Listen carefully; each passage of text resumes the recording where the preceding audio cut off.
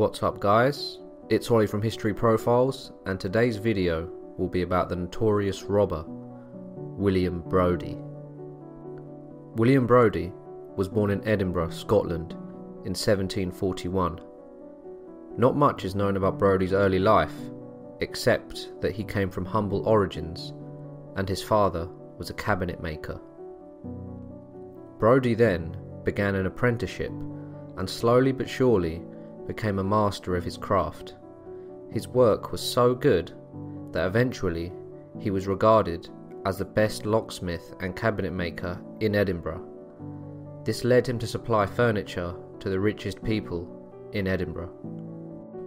Brodie worked his way up the social ladder, becoming a deacon of the Incorporation of Rights, which locally controlled the craft of cabinet making. This gave him the name he was known as, Deacon Brodie. He even became a member of the town council, which made him a trusted and influential man.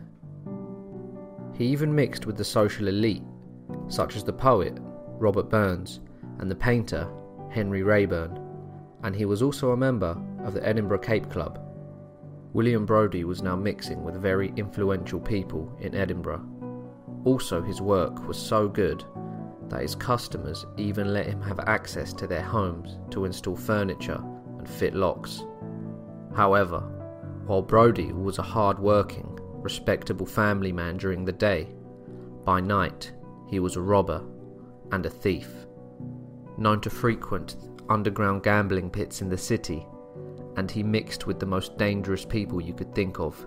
He robbed, gambled, and also had 2 mistresses, who between them he had 5 illegitimate children with.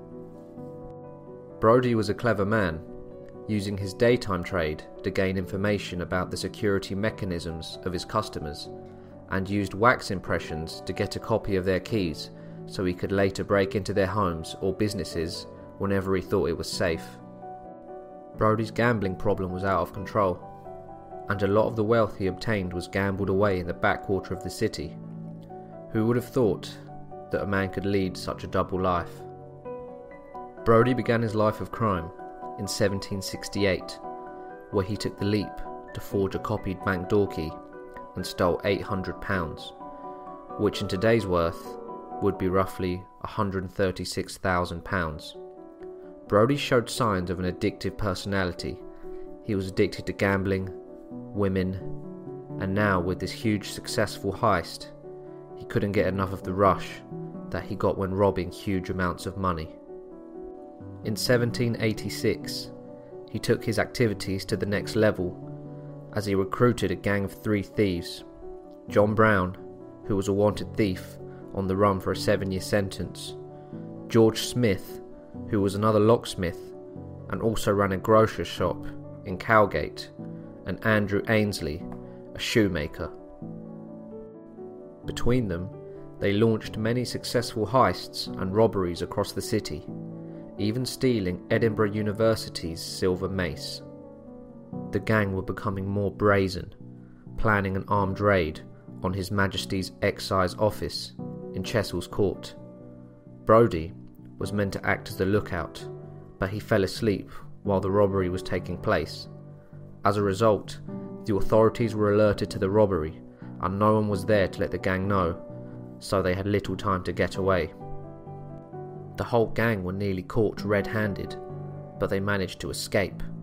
However, Andrew Ainsley was captured and arrested by the authorities. Ainsley was then questioned, and when the authorities told him he would be facing death due to his crimes unless he gave up his accomplices, he quickly gave them the information they needed. John Brown and George Smith were then quickly arrested after remaining in the city due to the fact that they thought Ainsley wouldn't give them up. But you know the old saying, there's no honour amongst thieves. The only free man amongst the gang was now Deacon Brodie.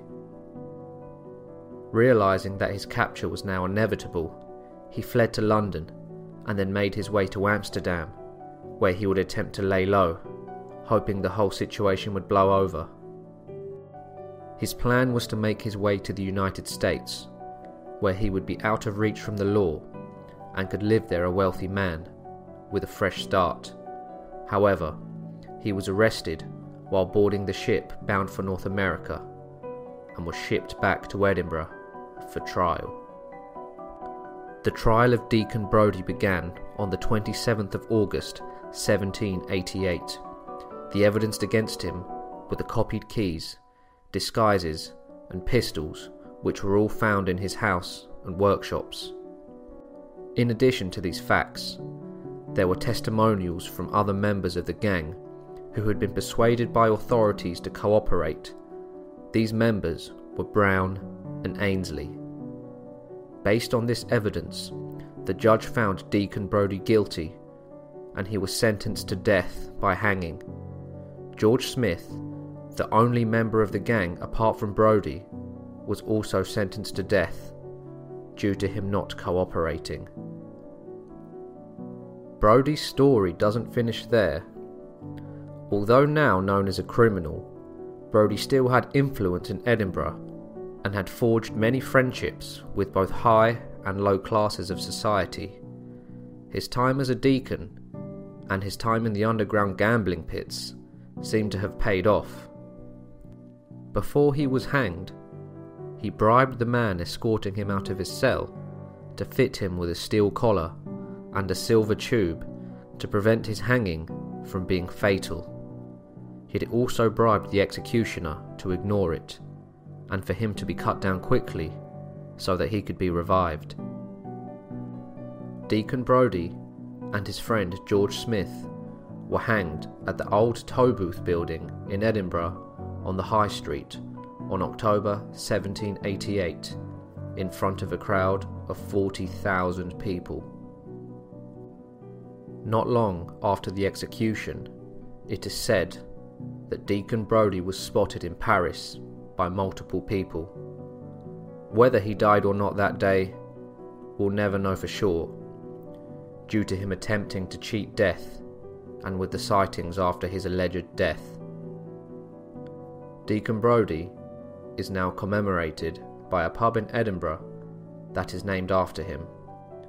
He was also the inspiration behind the Dr. Jekyll and Mr. Hyde novel, and the author Robert Louis Stevenson was fascinated with the story of Deacon Brodie, as Deacon Brodie himself had supplied his father with furniture. Thanks for watching, guys. If you enjoyed the video, be sure to hit that like and subscribe button. I've got more content coming every week, so I hope to see you guys there every Thursday at 12 UK time. The content's going to be there. Let me know what you guys want to watch, what kind of content you want to see, and hopefully I'll see you guys next week. Bye.